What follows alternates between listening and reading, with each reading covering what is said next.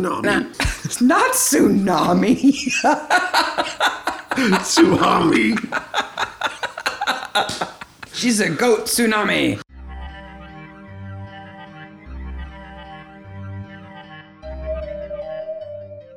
Welcome to Midsummer Maniacs. Hey, Maniacs. I'm Sarah. And I'm Mark. And today we are on episode 5, which is the final episode of season 1 of Midsummer Murder. First season comes to an end with death in disguise. Dun, dun, dun. There's no disguise. Yeah, if you change your name, that's not really a disguise. No, but there is death. There is right death. Off the bat. Right off the bat. 2 minutes and 30 seconds in, death. Right away. Before we get into this, just a reminder, if you let your kids watch the show, they'll be able to listen to the podcast. But if the show is too much for them, the podcast probably is also. I mess up sometimes, and Mark's pretty good at editing me. Just every once in a while it slips. Also, we're recording this on the day that episode 2 goes public, and we just want to thank everybody again for all the nice things you've said. You guys are really phenomenal. It's super exciting to see that so many people are listening, and that's all we really ever wanted. We just felt like we were the only 2 people in the universe who love this show, and it's just so fun to see your comments and your responses and know that we're not the only maniacs out there. Absolutely. Everybody all across the globe, and especially the people on Facebook and YouTube and Instagram and Twitter have been fantastic. Yep. Keep it coming. We love to see your comments. You guys have such good interpretations and ideas and answers to crazy questions, and it's great. We're doing it all together. Thank you very much. And now on to Death in Disguise, which was filmed. Now, I got this from Wikipedia. Okay. And we have a problem with this. Okay. It says it was filmed in November and December of 1997. It must have been the warmest November and December on record because it does not look like November and December. I will give production designers all kinds of credit. I know that they make it look like it's snowing when it's not. I know they can do amazing things, but it is so clearly summer at this house. The hollyhocks are in bloom, which, granted, they could be silk, they could be in pots, we don't know. But the trees are in full leaf. There's moss everywhere. It's just so not December, even in England. I have to think that Wikipedia is wrong. I think so too. We may have to look up some other sources on that. And the show was broadcast on the 6th of May, 1998, which is a further 2 weeks after the second 2 episodes. So there was 2 episodes that were 1 week after another. And then there was 2 weeks in the 3rd episode, and then another 2 weeks in the 4th episode. There must have been soccer or cricket on or something. Something British that was getting in the way. And this is Carolyn Graham's 3rd book that was released in 1989, 3rd book in the Barnaby series. Mm-hmm. But the 5th show... If you count the pilot. If you count the pilot, and directed again by Baz Taylor and Douglas Watkinson, wrote it, again, the same team that did the last episode, which is Faithful Unto Death. Mm-hmm. All set in one place, the Lodge of the Golden Wind Horse. Which I have to assume is in Coston. Near Coston. It has to be. They have the worst logo ever. Like half the words are upside down. It's not good. It's not good. And like you have to turn your head all the way around to read all of the words. And everybody says wind horse different. We have like golden wind horse or wind horse or wind horse. I'm surprised somebody didn't say wind horse. They could have said wind horse. There's no aptly named pub in this episode. In the background of one of the shots, we see a pub called The Crown, which we'll talk about when we get to locations. But that's basically it for the major parts that we usually see. This was filmed all over England, including... Is it one of those where the exteriors and interiors were shot in different places? No, it's pretty good. It's filmed in Amersham, and the other place it's filmed in is... You can hear Mark flipping through his Midsummer Locations book. Cuddington. That's where the Crown Public House was. And finally, the major location was in this place that has the best name ever, which is Nether Winchendon. Winchendon. Nether Winchendon. Nether Winchendon. And this is at Nether Winchendon House. Okay. Just makes me think of nether regions. Winchendon. What does nether mean? Nether. It's not upper or lower. No, it's not big or little. It's nether. Maybe somebody from the area might fill us in. In the Nether Region House. Yes. We learned pretty quickly that the Lodge of the Golden Wind Horse has been in place in this house for 10 years, founded by Bill Carter and Ian Craigie. Two old crooks. Yeah, they're old crooks. They've gone in on it together. Bill wants out. But there's a change with Ian. Ian is now drank the Kool-Aid. He's the master. Wait a minute. Okay, first of all, Flavor Aid. Yes. If you're talking about Jonestown.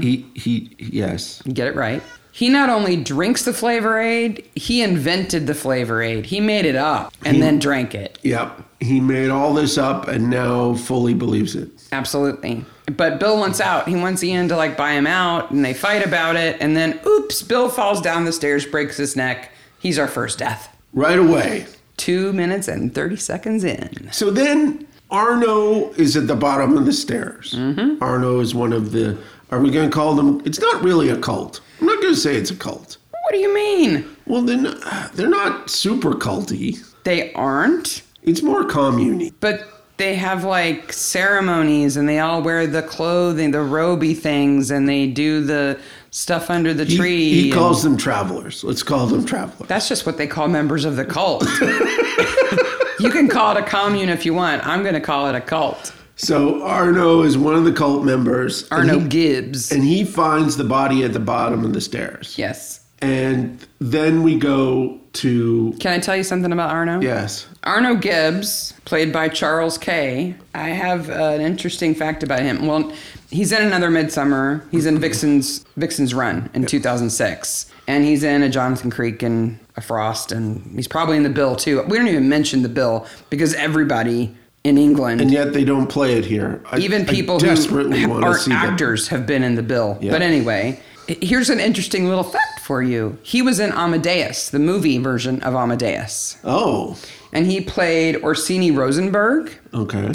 Who in Death of a Hollow Man, the Midsummer that references Amadeus. Yeah. You remember the guy in the dressing room who tells Nico that he has to go outside because he's mentioned the Scottish play? Yes. That's Orsini Rosenberg. Ah. Okay. So that's the character that he played in the movie. Excellent. They played the same character. Excellent. Anyway, there's your little factoid. Okay. So Arno finds Bill at the bottom of the stairs. And looks up at the top of the stairs and sees... Ian, the master. The master, standing there.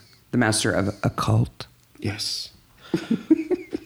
Then we are introduced to May Cuddle, who may be my favorite person in this episode. I didn't like her at first, but now I've learned to love her. If you see her through Barnaby's eyes, she's this annoying busybody who makes him crazy. But if you take her at her face value in the episode, she's great. In this episode, she doesn't gossip, she plays cello, and she helps Barnaby. And she only goes to Barnaby when there's a death. Actually a death. She's played by Judy Cornwell, which all the Anglophiles out there will recognize as she was a great character in Keeping Up Appearances. She was Hyacinth Bouquet's sister. Ah. And she was awesome. She was also in a Doctor Who in 87. Well, she was in 4 episodes of Doctor Who back in 87. She's a well-established actress. And if you see photos of her when she was young, she was gorgeous. I don't doubt it. And actually plays the cello. I'm pretty sure she actually plays the cello. Yeah, I think she does too. And she and the actor who played Arno were both in this show called Supernatural. Ooh. Not Supernatural. Not the North American Supernatural. It was back in the 70s. Oh. So they probably met. Why have we not watched that show? I don't know. Because it's on video and we can't stand probably what video looks like. Anyway. May jumps in the car And the important thing about the car here is It's fantastic. it is fantastic. It's a Morris Traveler. I love that car. The car is beautiful. It's got the wood on the back. Yeah, and it can take bees in hives. Later. She drives like a maniac through town and goes to Barnaby's house. The important thing about Barnaby's house is he's cutting the skeleton out of a fish. He's deboning a fish. Do you think he caught that fish? I believe he caught that fish. I think that's what we're supposed to think, is that he caught that fish. And Joyce is making a sauce, but It's lumpy. But okay. she says it sort of tastes okay. Yeah. So he hides from me. He's got a knife and a fish skeleton. He has the trash open. And he could drop the fish skeleton in there, but it's not going to be as funny. No. When May finds it. When he hides. Because Cully and Joyce are like, we'll stop you from May. Oh, Joyce says, I'll take care of it. Because she's had assertion training. I'll get rid of her. And then her 240-pound assertion training Plus fails VAT. her. Because May just plows right through the Just door. right through them. She has the most fantastic coordinating outfits, too. Her hat band, her shirt, and her skirt are all made from the very same fabric. We are going to get on to outfits in this episode. She says somebody's died at the lodge, and Barnaby has to go. So He's got to go check it out. They're off to the lodge, and Barnaby finds the cops already there. Troy is already there.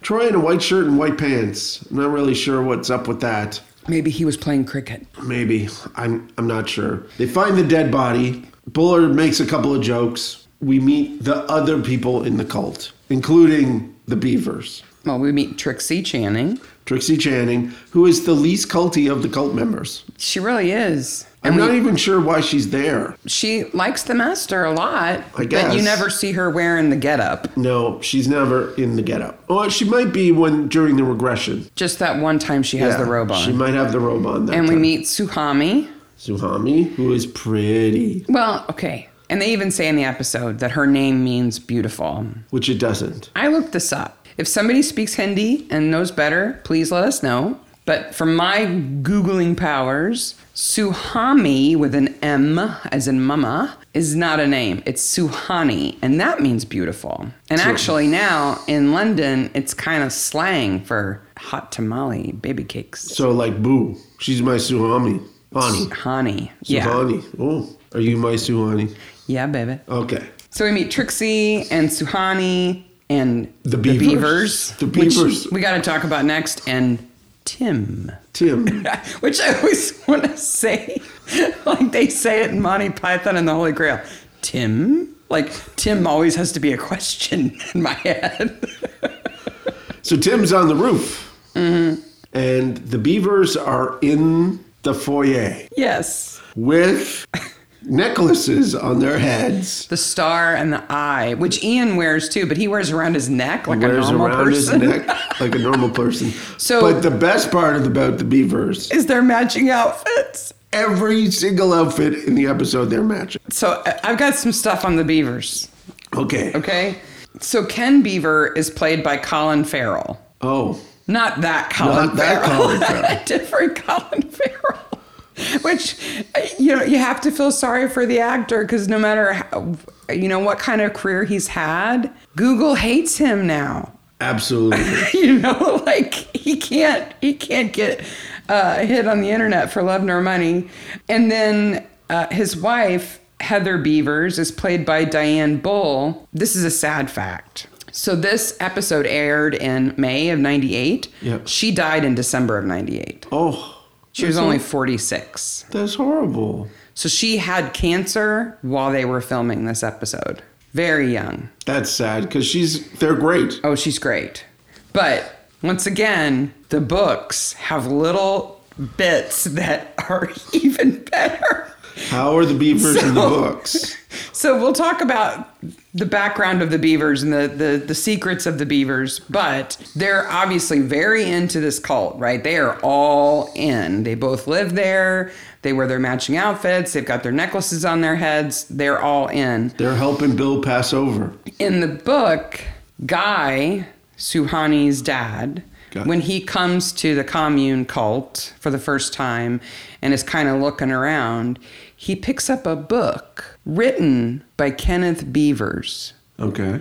And if I gave you a million guesses, you would not guess the name of this book. No idea. Are you ready? It's called The Romance of the Enema.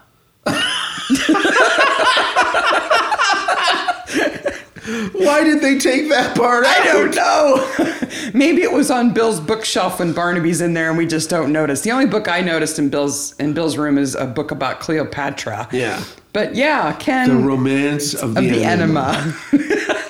Well, When I saw that, I was like, that's too fantastic. And I don't want to even imagine what it's about. It's just bad. And it makes you think of that acorn tea completely differently. yes, indeed it does. The plant-killing acorn tea. Yes. Anyway. So they're helping Bill pass over, in which Troy gets snarky right away and asks, has it helped? Yeah. And they answer him like he's completely serious. Yeah, because they're completely serious. Bullard says that the guy who fell down the stairs may have been drinking, and May just freaks out. Yeah, he was never a drinker. He never drank. And we're introduced to Tim by Craigie. Mm-hmm. Tim, how do you think Tim is? He's got a little bit of a wispy mustache. I'd say 17. Yeah. There's 17 written all over At the him. most. Yeah. Maybe 16. He's certainly not an adult. No, but he is problematic, and we'll get there. And he's mute. He doesn't speak. He hasn't spoken since he got there, which has been, 18 months, they say? Like a year. Yeah, You said a like year ago. Yeah. So off they go, Troy and Barnaby, and as they're leaving, Troy's driving takes new heights. Oh my gosh, the straw, the hay. The hay actually comes into the car. In the moonroof. And out of the back of the truck where the hay was comes Christopher Wainwright. Yes, who is much better known as Bill from True Blood. Yeah, played by Stephen Moyer. Now, there's a weird line just after that where Troy says, Shirley just calls to Newcastle. No, that's not a weird line. The weird line is later. But what does that mean? It means that you take coals to Newcastle when they already have all the coal. Coals to Newcastle. Yes. Okay, I wrote down calls to Newcastle. No. The subtitling let me the down. The idiom means that why on earth would Joyce need assertion training? Gotcha. She's already assertive enough. And Barnaby says, if only it had been cooking. Yeah. He talks about Craigie being a good man, and then the line that we've gotten wrong, which I'm very hard to figure out with this line. Troy says, praise, love, and grow your own goat. That's what it sounds like. Mm-hmm. But it's praise, love, and grow your own goods, according to the subtitle. Okay. I remember us saying praise, love, and grow your own goat to each other. You and me? Yes. Oh, I thought you were going to say it was some kind of Anglican thing. No. I thought for a long time it was goat, but it's goods. There are goats in this episode. Yes, it is a goat-filled episode. Including a runaway goat. The runaway goat. Then we have a time leap. The days in these episodes, again, are all screwed up. So we can only assume that Bill's death has been declared an accident. Barnaby and Troy have moved on because the next time we hear about Bill, it's because the cult members are all out under the tree scattering his ashes, and Barnaby and Troy are there to observe the funeral, to be, Barnaby's being respectful. Anyway. Yes. But Barnaby picks up Cully at the bus because she's up in Perth, Scotland. Trying out for a Macbeth role. One of the witches. And that's where we see the Crown Pub. Yes. And then he invites her he says, let's go for coffee. And then he goes, well, I'm going to a funeral. You want to come with me? And then he just ditches her. Well, I guess she said no. I guess she said no. So I got something about the funeral, though. Oh, there's lots about the funeral. I was trying to figure out how much of what they say at the funeral, because Heather kind of does all the talking at the funeral, how much of it was mumbo jumbo invented for the Lodge of the Golden Windhorse? Scourge of the Negative Order. Yes. And how much of it was like references to other kind of new agey things? So she says that Bill will be a Chohan of the First Ray. Yeah, which to me, the first thing that reminded me of was Father Brown and that weird cult that's in Father Brown that's all around the sun. With the sun. Yeah. But Chohan of the First Ray is a thing. Please do tell. There's this whole kind of, I don't want to say it's weird, because if you believe, then that's fine. But there's this kind of conglomeration of religions where like Jesus and Buddha and Muhammad and all of the like major deities are all lifted up to be the 7 rays. Oh. But now there are 12. Oh. Because it has recently been revealed, and by recently I mean within the last 5 years, that there are 5 additional rays, but they're secret. It's a shame about Ray. I fell down a rabbit hole of strangeness looking this up. I can only say I'm glad I work somewhere where they don't watch our search history, because between the poisons and the psychotic medications and the Chohans of the First Ray that I've been Googling, my coworkers would wonder about me. They're not ranked like that. Okay. It's like they're all kind of equal. Okay. Boy, just give it a Google. There's some amazing gifts out there for these websites. Well, luckily, May could check in with Bill because she's been talking to Bill. That's right. His spirit was kind of lingering around, right? And we get a little more information about Chris Wainwright. He's a BBC cameraman who was in Rwanda. Bad news. He's been traumatized.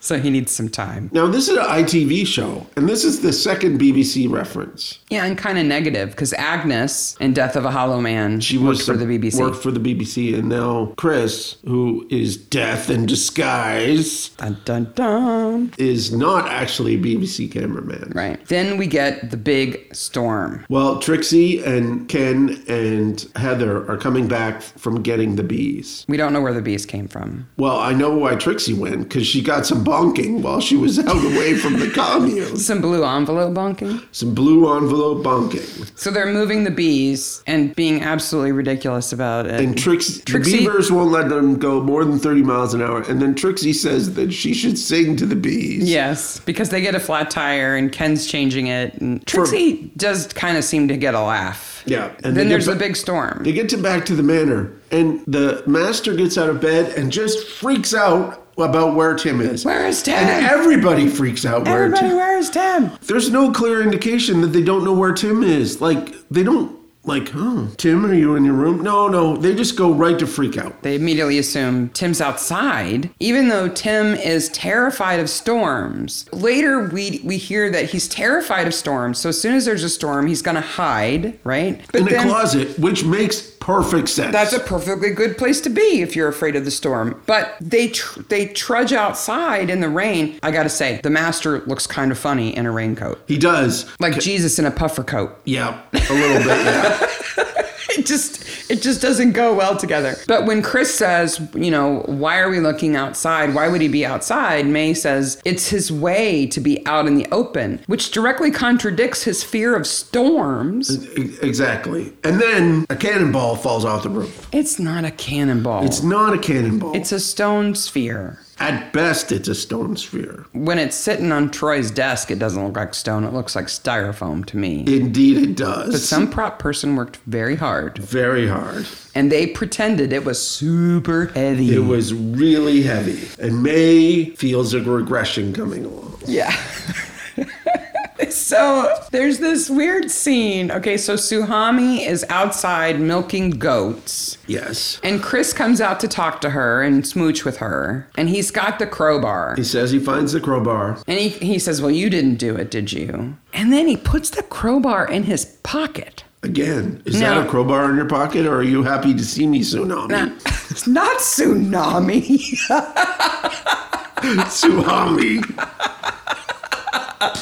She's a goat tsunami. And I know I have lady jeans and they have notoriously shallow pockets, but could a dude fit a crowbar in his pocket? Not even that little crowbar. It's over a foot long. Yeah, it's easily. And it's kind of funny because after he sticks it in his pocket and then he goes to hug her, it's like pronging out of the back of his shorts. I'm glad that's what's pronging out of the back of his shorts. There is some bad acting in this scene. Yeah. They are two young actors. Yeah. And they're learning their chops. Yeah. But I'm sure that both of them feel maybe that scene could have been better. And they run across the beavers who are carrying a whole bunch of twigs and stuff. Thatch, thank you. I was looking for the word. Because they're going to go thatch the new beehives. Or but are they? Yes, they're out to meet the reporters from the county press. So the beavers are ready to throw everybody under the bus. Well, because they suspect something. They suspect that Bill was murdered. And that the cannonball was meant to kill The May. world's heaviest cannonball. Yes, because now we've had 2 attempted murders, right? Chris pushes May out of the way when the cannonball falls. I'm just going to call it a cannonball because that's what they call it, though it's not. We know. And I think the beavers are afraid. I think so. So they take the cannonball to the station, and Gaius Quintus almost shows up. Yeah, not now, Gaius Quintus. So May has... I can't even hear Gaius Quintus and not think about May in that stupid Roman getup later. It's just so funny. So let's explain that May has a spirit guide. Who's a food taster. Who's a food taster from 75 AD Rome. Well, not Rome. He's Roman. Yeah, he's Roman in England. Yes. And he says there are dark forces at work. Yeah. And she says that she heard somebody whispering in the master's room the night that Bill died, talking about, Don't do a post-mortem. Yeah, why did you do that? Now what if they do a post-mortem and Gaius Quintus is coming? So then Troy does a really good May. He does. Ooh. He's got little hand gestures and everything. Yeah, that's a pretty good. He does a pretty good impersonation of May. And then, like a record scratch, we're in another world. Yeah, we're in the world of Felicity. No, the Gamlins. Guy first. Oh, that's right. Guy Gamlin. He's getting makeup to go on TV. Who is Tsunami's dad. We'll find out. And I'm just going to call her Tsunami now. And her mom, who is fantastic. She is the most epic drunk, and then she snorts coke. Her husband is this developer guy. He's like rich. Extremely wealthy. And he actually does a nice thing. He says, I'll give you a ride to our daughter's birthday. Yeah, I'll take you out to the lodge. It may be the only thing that Guy Gamlin does that's nice in the whole episode, but... Because he knows she's an epic alcoholic, and she probably can't get there on her own. She says, no, I don't want anything from you, and he says, not even my money, and she just throws the phone. She's got a pretty nice cordless phone for the moment, and she just flings it across Not the room. anymore. It's in a bunch of pieces. And then she goes and snorts coke off the top of the piano. And that actress has never snorted cocaine before because I wouldn't know. That was a pile of snow big enough to kill an elephant. And she scrapes it together with like a family photo like frame. Like a family photo frame, yeah. which was nice. Guy Gamlin, he's played by an actor named Miles Anderson. Now, Miles Anderson is one of those actors. He always plays the spit part. He's always a little skeezy. He's even in another episode of Midsummer called Last Year's Model, which is a 2006 episode, where he's kind of skeezy. Yeah. He's just one of those actors. But when I looked him up to learn more about him, I found out he was born in Rhodesia, which is now Zimbabwe. Yes. And his dad was like a government official in Zimbabwe who was pushing for equality and rights for the people of Zimbabwe, and then was ousted by a prime minister in the 60s. So Miles Anderson still does fundraising and goes back to Zimbabwe and is very political. That's fantastic. So he's like, he always plays the skeezy asshole character, but he's actually a really good guy. You know, my theory is that the people who we see over and over again are the people who do two things. One, they show up, know their lines, and are on top of it. They're professional. And two, they're really easy and nice to work with. Yeah. So no matter what character they play, there's like, oh yeah, we'll get that guy. Yeah. He'll show up, and he'll know his lines, and he'll be awesome to work with. He's also in a Campion. What Campion is he in? The King's Road. If you guys haven't watched Campion, have we mentioned Campion? No, we haven't mentioned Campion. You should watch Campion. It's awesome. Peter Davidson as when he's what? 13 or Bon something. vivant detective. He's great. And then Susan Tracy, who plays Felicity, she's also in Another Midsummer. She's in King's Crystal. Yes, she plays the wife in King's Crystal. Which is in 2007. Who Anyway, is equally dislikable. my note says Felicity, so drunk.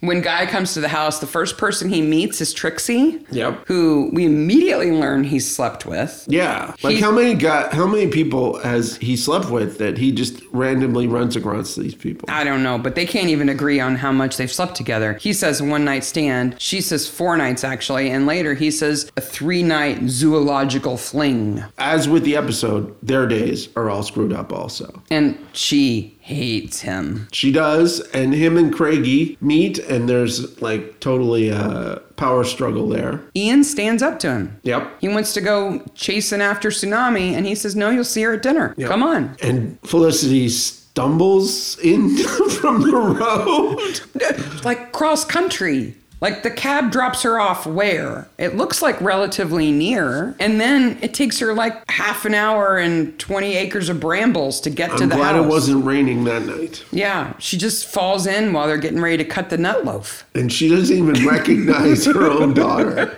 She thinks Trixie's her daughter. She goes to Trixie, Sylvie, Sylvie, Sylvie. Oh, and Tim falls out of a tree right in front of Yeah, that's right. His tree. So the idea is that they're here for Suhami's 18th birthday, and she's getting £3 million. She's going to inherit her money. Clearly, we're part of the wrong family. Yeah. You can change my name to Tsunami if you want. I'm just going to tell you that our children are not going to get £3 million when they turn 18. No. So they try to have this dinner that is all made from their own goods. Yes. Including nut loaf. And strangely formulated bread. Bread that looks like a pile of rocks? But sort of. It's weird. Nut it doesn't loaf. look good. Meatloaf's other brother. But then... Nut loaf. His loony brother, Nut Loaf. That gives Bat Out of Hell a whole new reason. So they're getting ready to, they're kind of like trying to tame down dinner, and then May is like, oh, Gaius Quintus is coming. The regression begins. And the regression begins, so they all have to go into like the solarium or whatever. Since the pilot, this is the weirdest scene in the show. It is. Since Barnaby's fever dream. But I have to say, before we get to May and Gaius Quintus, we have the matching purses. Yes. All of the women of the cult. Tsunami, Trixie, May all have the same purse. We don't know if Heather has it. Heather never has it. Well, because then Ken would have to carry one too. And Ken with a little carpet bag with golden stars embroidered on it would be too funny. So they all have these bags, and you got to bring May's into where the regression That's when we is. find out that at least May and Tsunami have the same bag. Yes. And there is the regression. And May goes under and pushes a ball out the balls of her feet. The best part is, how many takes did this take? How many times did they giggle and have to stop? Because the only thing funnier than the regression happening is the regression fever dream. Yes. Where May is dressed up like a Roman. It's not a fever dream. It's her as Gaius Quintus, the food taster. Yes. But it's an old overweight lady wearing Roman armor. And I can only imagine that the scene setters and the production team must have just thought that was so fun. They set up like 2 tents, a campfire, got a fake pig, and put some armor on that looks like a middle school play, and off they went. And she's great. She is fantastic. She even talks with a man's voice, mush, mush. But yeah. Like a Arlo's husky? like, Antarctica? Arno's so stupid. He loves her so much. No, it's mushrooms, and the lights come on, and we find Ian has been stabbed. Ian has been stabbed, and he points across the room Like he's reaching for somebody. like he's reaching for something. Tim's at his feet. He's got a big carving knife, the nutloaf carving knife, in his chest. And- He's a pretty good corpse. Yeah, I gotta say. they do a good job. Well, he dies pretty quickly. Yeah, but he lays relatively still. He's not breathing. No. Noticeably. And you're not sure who he points to. No. It could be a number of people. Could be Guy. It could be Chris. Really, those are the two kind of people in that direction. So Barnaby and the cops arrive, and this is not messing up here. There's no doubt. He's got a pig sticker inside of him. Oh, but he wasn't murdered, Mark. No, he wasn't. He was astrally harvested. Yes, that's what Heather says. What do they call the knife? It's not like a spear of destiny, but something like that. Something like that. An astral spike or something. Tim has a little bit of blood on him, but not as much. That's because he's hugging the master, because he's genuinely upset. We find out the master has been hiding. So there's the disguise. Yeah, the wig. The wig.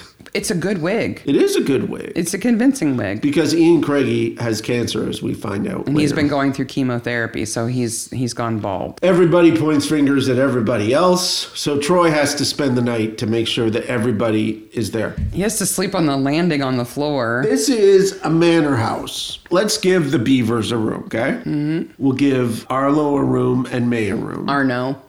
So that's 3. Yeah, Tsunami's got a room. Trixie's got a room. That's 5. The master's got a room. Bill 6, had a room. 7. It's not that they don't have a room for Troy. It's that Troy needs to know nobody's leaving. So he has to sleep out by the stairs so they would wake him up if they tried to leave. So the Gamlins go to bed together? Is that what happens? They're married. They're married, but they hate each other. Yeah, but he's got the booze. Speaking of the Gamlins, Felicity asks Guy if he did it. Everybody asks everybody if they did it. Yeah. Speaking of Troy sleeping on the landing, there's a little flub up. We cannot understand this flub. In that scene, Troy has on the pinky ring that he's had on since Badger's Drift. Yep. But he also has on a wedding ring on his left hand, on his third finger. It's clear as day. It's a band on the right finger. Now, on the correct finger. Okay, maybe the actor's married. No, he wasn't married. He was not married. So it's not a mistake that he just happened to forget to take his wedding ring off before they shot.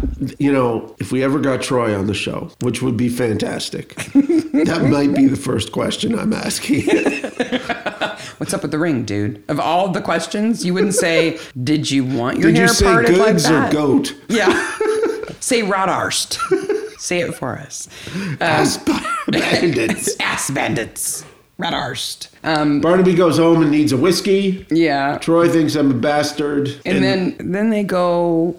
Barnaby shows up at the lodge in the morning, wakes Troy up, and one of the first people they talk to is Trixie, and Barnaby asks Trixie. Thank you. He questions Trixie. Interrogates her. What? Interrogates. Okay. He says, "Why do you wear so much makeup?" And you've got a cheek. It is probably the rudest question we've heard him ask of anybody. But he claims to notice that she's wearing makeup to cover up some bruises and a scar. And we know he's a makeup expert from the last episode. Yeah. Because him and Elfrida have been sharing makeup tips? Is that it? I guess so. Okay. And that's when they get their first taste of, is it acorna? Yeah, I think that's what they call it. It's coffee made from ground acorns. Yeah. Well, they don't actually taste it. Well, yeah. Barnaby pours it into the fern when nobody's looking. And Trixie sure loves getting the mail because she gets those blue envelopes. The blue envelope. Ooh. They interview Guy, and Tim and Guy are fighting. And then Tim goes up into a tree because he's upset. And Barnaby interviews Guy, and Tim uses the force on Guy Gamlin. He's like trying to strangle him from a distance from up in the tree. He's trying so hard, and then he slaps his hand. And that's probably the first shot where the poor cameraman has to be higher up in that tree than Tim is. Yep, indeed. That cameraman must be like 15 feet in the air. I gotta think he was on a crane. It was on a crane, or it was on a scissor lift or something. That they like wedged in the branches. Yeah, I hope so. Because it's an expensive piece of equipment, and you want it steady, unlike the pub shots. So you want it steady, so you're going to want a solid... He's not going to rush up and be hanging out in that tree with the wind and everything. And a big camera. It's got to be on a boom right. or on a scissor lift. Gotcha. But still, interesting day on the cameraman field. That's the scene where Guy says that he and Trixie had a zoological fling. Yes. Which I guess means that they did it like animals. I guess so. I'll say it that way so you don't have to beat me out. And then Felicity announces that she's going to stay. Yes. For only for 2 months. Only for 2 months. Because she and May are like best friends now. She's going to take a course. And Troy has found up some information. First of all, they find out that Ian Craigie has no will. Right. That they can find. Because they ask May, she says that Arno is the admin guy. They confront Arno in the greenhouse where the sickest tomato plants ever are getting all this TLC and apparently not benefiting from it. Is Arno spraying rat poison on them or something? No. Or the acorn coffee? Yeah, but he used to be like a legal clerk, so he was responsible for Ian's will, but he knows that Ian wanted to update it, but he doesn't know what he updated it to. Yeah, and they find out a little bit more about Ian's past, and then Troy finds out about the beavers. Dun, dun, dun. Up in Hull. Yeah. In the north. Which is, a shipping lane, right? Yes. Right? It's where the big ships come in and out. Yes. The beavers ran a brothel. And were fined £87,000. What do you think the brothel was called? The Beaver Brothel. If you have names for the Beaver's Brothel, please tweet or send them to us. See, I think it should be like beaver and brothel, but with like a sea shanty twist. Don't be so hard on the beavers. No, but like a... Not ye olde beaver brothel. Leave it to the beavers? No, like a fisherman twist. Because, it's for the guys coming off the boats. I don't know. Maybe it's the beaver brothel boat. Maybe it was on a boat. All I know is they had profit sharing. They did. Nobody was pressurized. No one was pressurized. That's what Ken says. No one was forced to get into a pressurizing chamber. Yes. Nobody had the bends. From the beaver brothel boat. You're not going to tell anybody else, are you? Oh, no, I'm not a gossip. No. Back home at the Barnabys. They're having this nice dinner that Cully cooked because it's different, It's good. It's edible, so Joyce didn't cook it. It's in a different style. They have a tiny TV over in the corner. In black and white. No. It's in color. Yeah. But it's tiny. It's tiny. It's like 12 inches by 12 inches, which I know TVs weren't giant. From 1976. But were you surprised that the Barnabys have a TV in their dining room? It was weird. It was strange. Because he's going to want to watch the cricket on a better TV than that.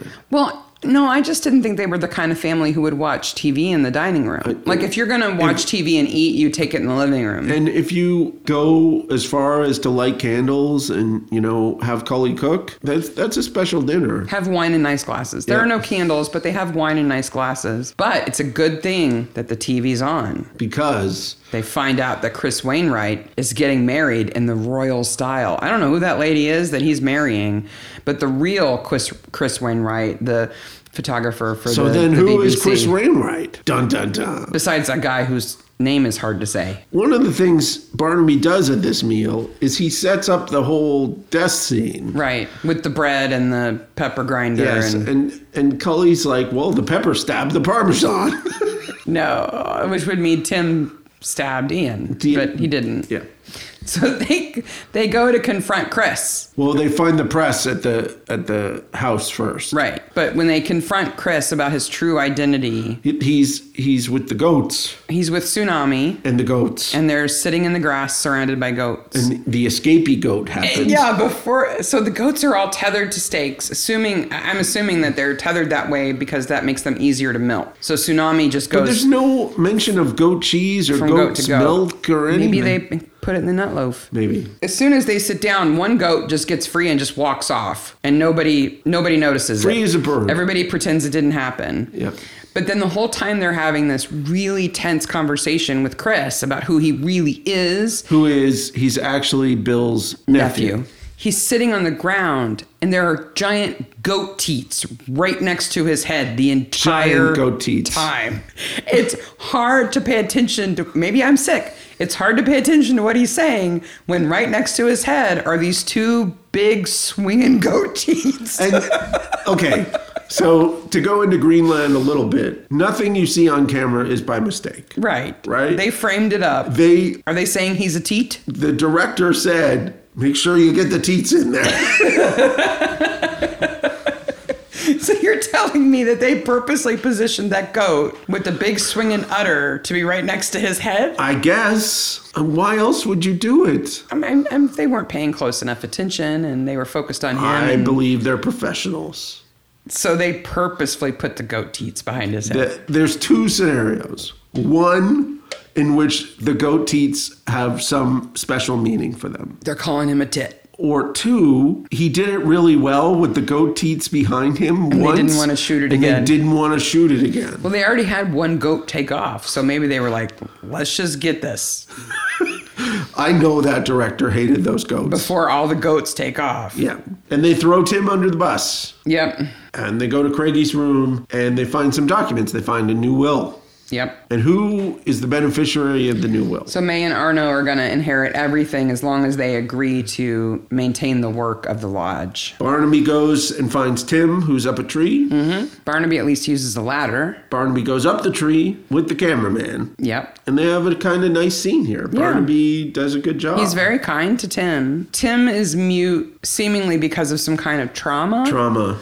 Or did you get the impression that, like, Tim is autistic? From what I read on the Wikipedia page, in the book, Tim, there's some level of mental retardation. I don't know. I didn't read the book. It's just from the Wikipedia entry. That's clearly not the case here. He's just traumatized. Yeah, I think the impression we're supposed to get from, just in the show, at least, is that he was traumatized before he arrived at the lodge, and that's why he doesn't speak. Though he's not a runner, He can run, he just falls down. apparently. But he can book it pretty fast. Barnaby, he's kind to him. But Ian says that, Tim says that Ian was killed by magic. And Barnaby's not really sure what that means. The blade appeared by magic. But it's something. And it's the first word that Tim has spoken since he came to the lodge. And where is Troy? Troy is off visiting Mrs. Cook, who was the first landlady that Ian Craigie stayed with. His name's Bill. Crawley. Yeah. Stayed with when he got out of prison. And she has cows. Attack cows, it looks like. Well, they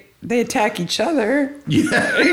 They're frisky cows. They're humping away while Troy's trying to not fall into piles of cow poo. He gets in the house and he is rewarded. What's he rewarded? Mrs. Cook is a cook. She is a cook. Yeah, And she he makes is prune nibbles and has persuasive cake. persuasive cake that Troy is just stuffing his gob hole with. Yeah. I thought it was kind of cute. I remember the first time I saw that scene, I was like, is she trying to put the moves on him via sweets? Like, is she... No, I think she's just happy to have a visitor. But yeah, I think she's just kind of lonely and she's a good cook. But you got to assume that he called ahead and she prepared the prune nibbles for him. Absolutely. Because she is looking forward to having company. But her cows are not. Well, they're having their own company. Yeah, each other. Arno and May have a nice scene Yeah. where May She's playing the asks cello. him if he killed the master. No, it's the whole subtext of them wanting to be more grown up and become closer together. Yeah. And then Arno asks May if she did it, and she freaks out. It's a great comedy beat. Yeah, it is. It is. It's not as good as when the beavers are in the garden tending to the bees and Ken says, "Ooh, Heather, honey." And she goes, "Yes." And he goes, "Heather, honey." And she goes, "Oh, I thought you were being affectionate." Yes. It's just a little tiny scene between them. It's just like a camera pan, but it's so clever. When Troy gets back to the office, Barnaby kind of ribs him about how long he's been gone. And then they find out that Guy is now dead. Well, they're not charging as much. So Craigie believed what he was doing. They're and not Joyce's course would have been considerably less expensive. Not $240 according to the plus price VAT. list in the pamphlet. Yes. They had a lot of offerings. That was a full-size 8.5 by 11 with 3 columns on both sides. I would love to see what was on that piece of paper. Because it was just gold. It was just rat arsed all the way down the line. May calls and says there's another dead body at the lodge. Yeah. Guy's dead. He apparently had a heart attack, but he has a bottle of pills in his hand. It's an empty bottle of heart pills. So our first assumption is that he had a heart attack and didn't have the medication that he needed, so he died. And Trixie is gone. Absolutely gone. Mm-hmm. But May says somebody who was sending the blue letters is probably where Trixie's at. Yeah. And may relate to her covering up a scar and bruises. Yep. So- And this is also when we find out that Ian had cancer, and Guy is on a dolly in the morgue because George and Barnaby have a nice little conversation, and Barnaby says, tell me that it was suicide, and he says no, and George kind of says he didn't have any medication in his stomach, and he would have had that medication. But Guy's kind of like, he's on a gurney, but it's like a half-height gurney, Yeah, it's lower. like a dolly, Yeah, a kind little of, bit. and he's out in the hallway. Yeah, it's weird. It's like Maybe they it just was a kind of busy stuck week. him out there. It was maybe a busy week. I guess. We've already got 2 bodies, but one's been cremated already, so. And they've still got Ian in the morgue. He's been there for a while. There's some good dead acting there. Yep. There is Ian's some, a better dead body in the morgue than he is in the chair. He is a better dead body in the morgue. Yeah, so they go to check out Trixie's boyfriend's house. Raymond because he's got a return address. So, first of all, we're confused by something. If you're in Britain and you're bonking, do you have to leave the door open? Because Gray Patterson does. Once again, the door is open. Ray and Trixie do. It's not just that it's unlocked, it is open. Troy says they're at it with the hand symbol. Which, okay, you might think she got there, she leapt into his arms, they rushed upstairs to be together. Now, when they rushed upstairs, did they use the rope banister? They must have. Is the whole theme of the house nautical? But on the way, they stopped to make some chips They did. because the chips are still warm in the And kitchen. delicious. And delicious. Yeah. So maybe Ray was making some fries Making some fries. because he sent In Trixie his a chip letter. can. Who knows when Trixie's going to show up? You don't Yeah, know. You don't know. Even if they get the post several times a day, you don't know when she's knows? going to get away. So he's just making some chips. She comes to the door. He goes, takes the chips out of the fryer at the perfect level of doneness. Crispiness. And then they swing on up the rope banister to the bedroom and they forget to close the door. I guess. And they have a lot of giggling going on. They're having fun. They're happy. They're very happy. But Troy says, I think they're doing it. They're at it. They're at it. Yeah. With the hand symbol. The fist. So we find out that Raymond is actually the one being abused, and His His now ex-wife. ex-wife attacked Trixie. And that's why she had to wear so much makeup. And this is also where we learn that Trixie has a matching purse to May and Tsunami. That has golden thread. Yes. And Troy No way. and Barnaby are eating chips the whole time. The whole time. And then Barnaby tells Troy not to eat any more chips. They must be really good chips. Ray says his ex-wife was abusive, and Troy says, well, she must have been big or something like that. And Ray says she was like Arnold Schwarzenegger. So I only can assume that he used to be married to Vince. Not Mary. Maybe Vince, because remember the last episode, the picture of Vince. The photo fit of Vince looked like Arnold Schwarzenegger, Simone's ex-boyfriend. So maybe Ray was married to Vince. Maybe. That would explain the divorce. That's quite a crossover. It's Arnold in the background going, I had nothing to do with this. It's my little conspiracy theory. Okay. Then they're in the pub. Pub! Now, if we point something out that makes you want to go, I missed that in that scene, I'm going to go pull up that episode and watch that little bit again. This is one of those moments. We've got a 2-camera shot of Troy and Barnaby having a conversation. We only see one of them at a time, The right? wonder of Barnaby is perfect. It's fine. But when the camera is on Troy, It's going up and down. it's like the cameraman has had a lot of Acorna. Yeah. It's shaking, like to the point where I had to look away because it was almost making me nauseous. Barnaby gets some beer, a lager, A Guinness and a lager, A lager. for the 2 of them. and he sees the guy playing darts and he figures it out. Here's his moment. They rush off back to To the lodge, The to lodge. find Arno and May playing keep away with Tim like he's a dog. Who Who's does the- that? He's Good boy. 17. Good boy, good boy. Like, he's not a dog. But obviously he loves them. Yeah. Take me through the night of the storm again, he asked the Beavers. The Beavers say they had to sell everything because of the fine, including their condo in Spain. Costa del Sol. And Arno comes in, and we find out the truth about Bill's death. Yeah. And we get a reenactment of Bill falling down the stairs with an awesome stunt Bill. That it was an awesome stunt, Bill. If you remember, Bill has a black beard and blonde hair, bad blonde hair. Stunt Bill has quite the wig. Yes, he does. It's worth like slowing down. because he's doing like a backward somersault down the stairs. The wig is fantastic. So we find out that Tim actually caused Bill's death. Yeah, he got scared. He's going to protect the master. Yeah, he was trying to push him away. He wasn't trying to push him down the stairs. Yep. So everybody was kind of covering for him. Arno knew that Tim had done it. I don't know if May knew that, but they've poured whiskey on Bill after he fell to kind of give the impression that maybe he was drunk to help protect him. Now, there's a scene after this. I don't have it written down, but there must be a scene after this because the thing I have next is there's the fight on the roof with Tim and Chris. Where is Barnaby and Troy before that? It must not have been important. They pull up Yeah. to see Chris and Tim on the roof fighting. Yes. So Chris and Tim are fighting on the roof, and it's clear that Chris is trying to kill Tim. Yeah, he's got the crowbar, though Chris claims that he was protecting himself from Tim. Because,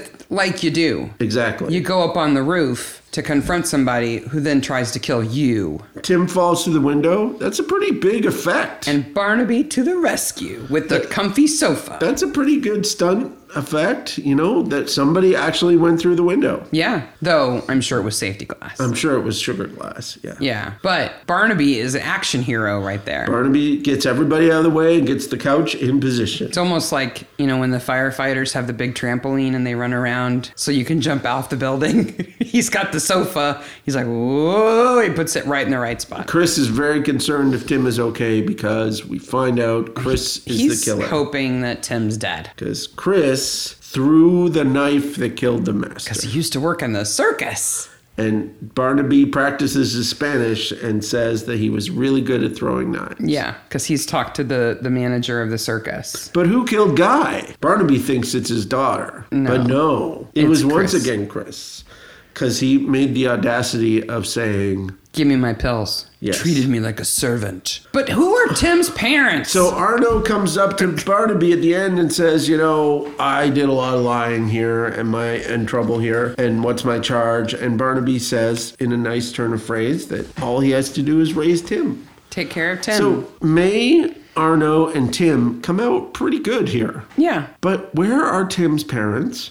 Barnaby would be like, no, we need to take him to see his parents. All they needed was one line early on that said, "We know who Tim is. He's an orphan. He escaped from an orphanage. He was in a bad foster situation. He's much better off here. We'll take care of the paperwork." Like, that's all they had to do. Like 2 lines. But instead, they leave it as if Tim, this underage kid, appears from nowhere and has no history. And like, whatever the traumatic event was that made him mute, somebody's just going to get away with it.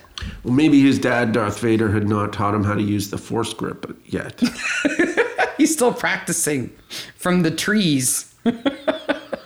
Back at the Barnaby's, Cully gets a mail, and the mail says She's going to be a witch. she's going to be a witch. She's off to Perth for 3 weeks. 3 weeks? 3 months. 3 months. 3 months. Yeah. Good And riddance. They go out to celebrate because I'm sure Barnaby is the first to suggest they go out Yeah, to eat. because he doesn't want Joyce to cook. And the press arrive, and Barnaby gives them the beavers on a silver platter. Yeah. Which any good reporter would have known anyway. It's not like they'd change their names. No, it's pretty simple. They were still using their own names. And that is Death in Disguise, which there is no disguise. There's one bad wig and a couple people going by false names. That's It's it. not really disguise. I guess you could say that murder is pretending to be suicide or an accident in the case of Guy and Bill, but not really. Not really. I don't know where the title comes from. It's a weird title. And that wraps up season 1 of Midsommar. Season 1 of Midsommar. So we have the pilot and 4 episodes of season 1. I think we need to do a little recap, don't you? I think we should do a little season review. Let's start with Best Corpse. I gotta go for Best Corpse. I gotta go Agnes in the morgue. Why? Because she is rock solid there. Perfectly still. Perfectly still.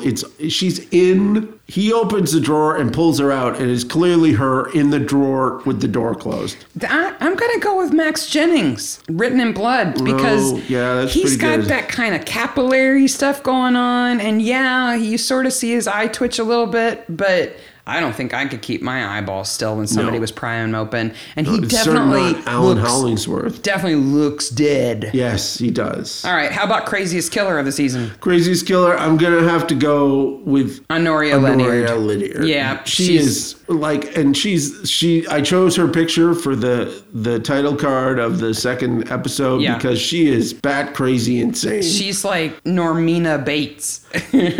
And for no, like... And Anna Massey's just great. We're never really, like, I had the whole thing about her motive being the last of the Lynyards, but that's not even talked about. Like, Death of a Hollow Man, the crazy guy in that has a better motive than... Yeah, because at least he wants his career and his theater back, and he's crazy. But she's just psycho killer crazy. She doesn't even care if she gets caught. She's nuts. How about best Barnaby line?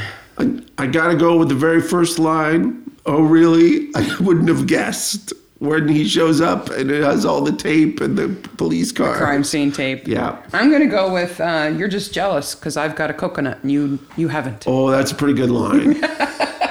How about dumbest Troy moment? So Troy has had some spectacular moments. Bad driving. When he loses Alan Hollingsworth and runs around like a chicken in the courtyard. Yeah. It's not really all that good. But for best Troy screw up, I got to think him leaning against the wall and finding the hidey hole in Faithful Unto Death. I'm going to go with the Faithful Unto Death moment too and just go with Rat Arst. How about worst Joyce cooking?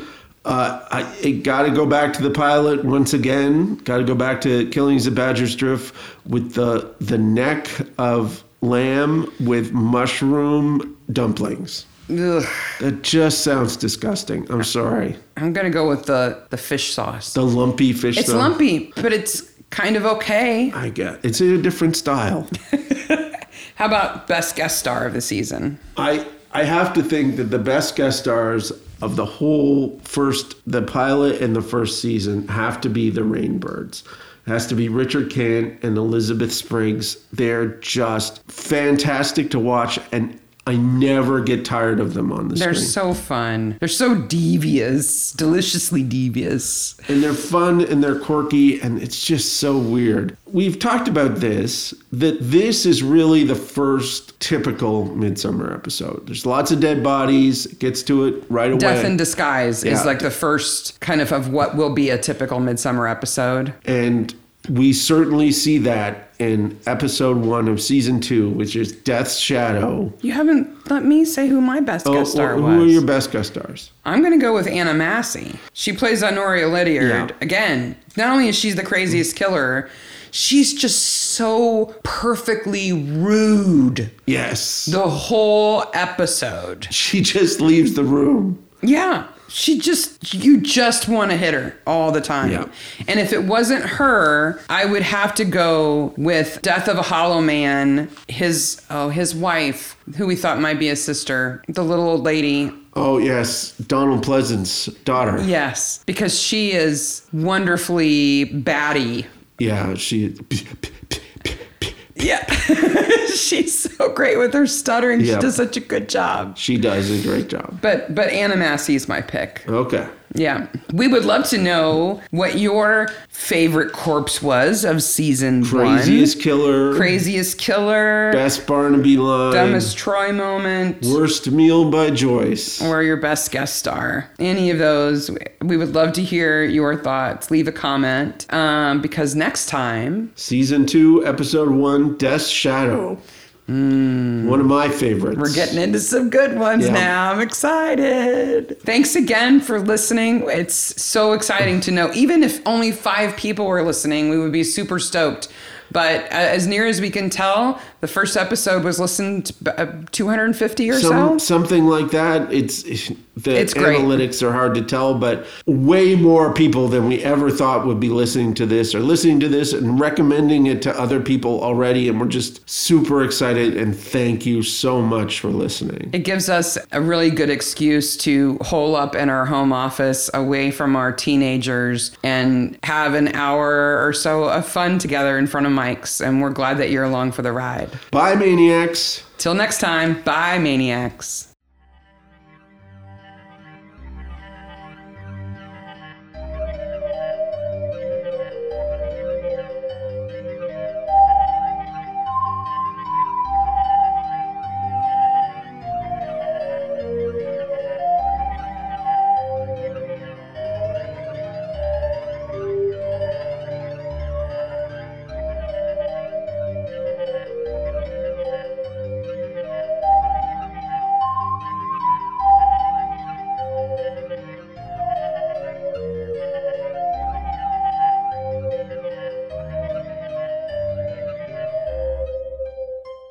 So Arno Gibbs, the same actor who plays Arno Gibbs, who I can't believe I didn't write down his real name.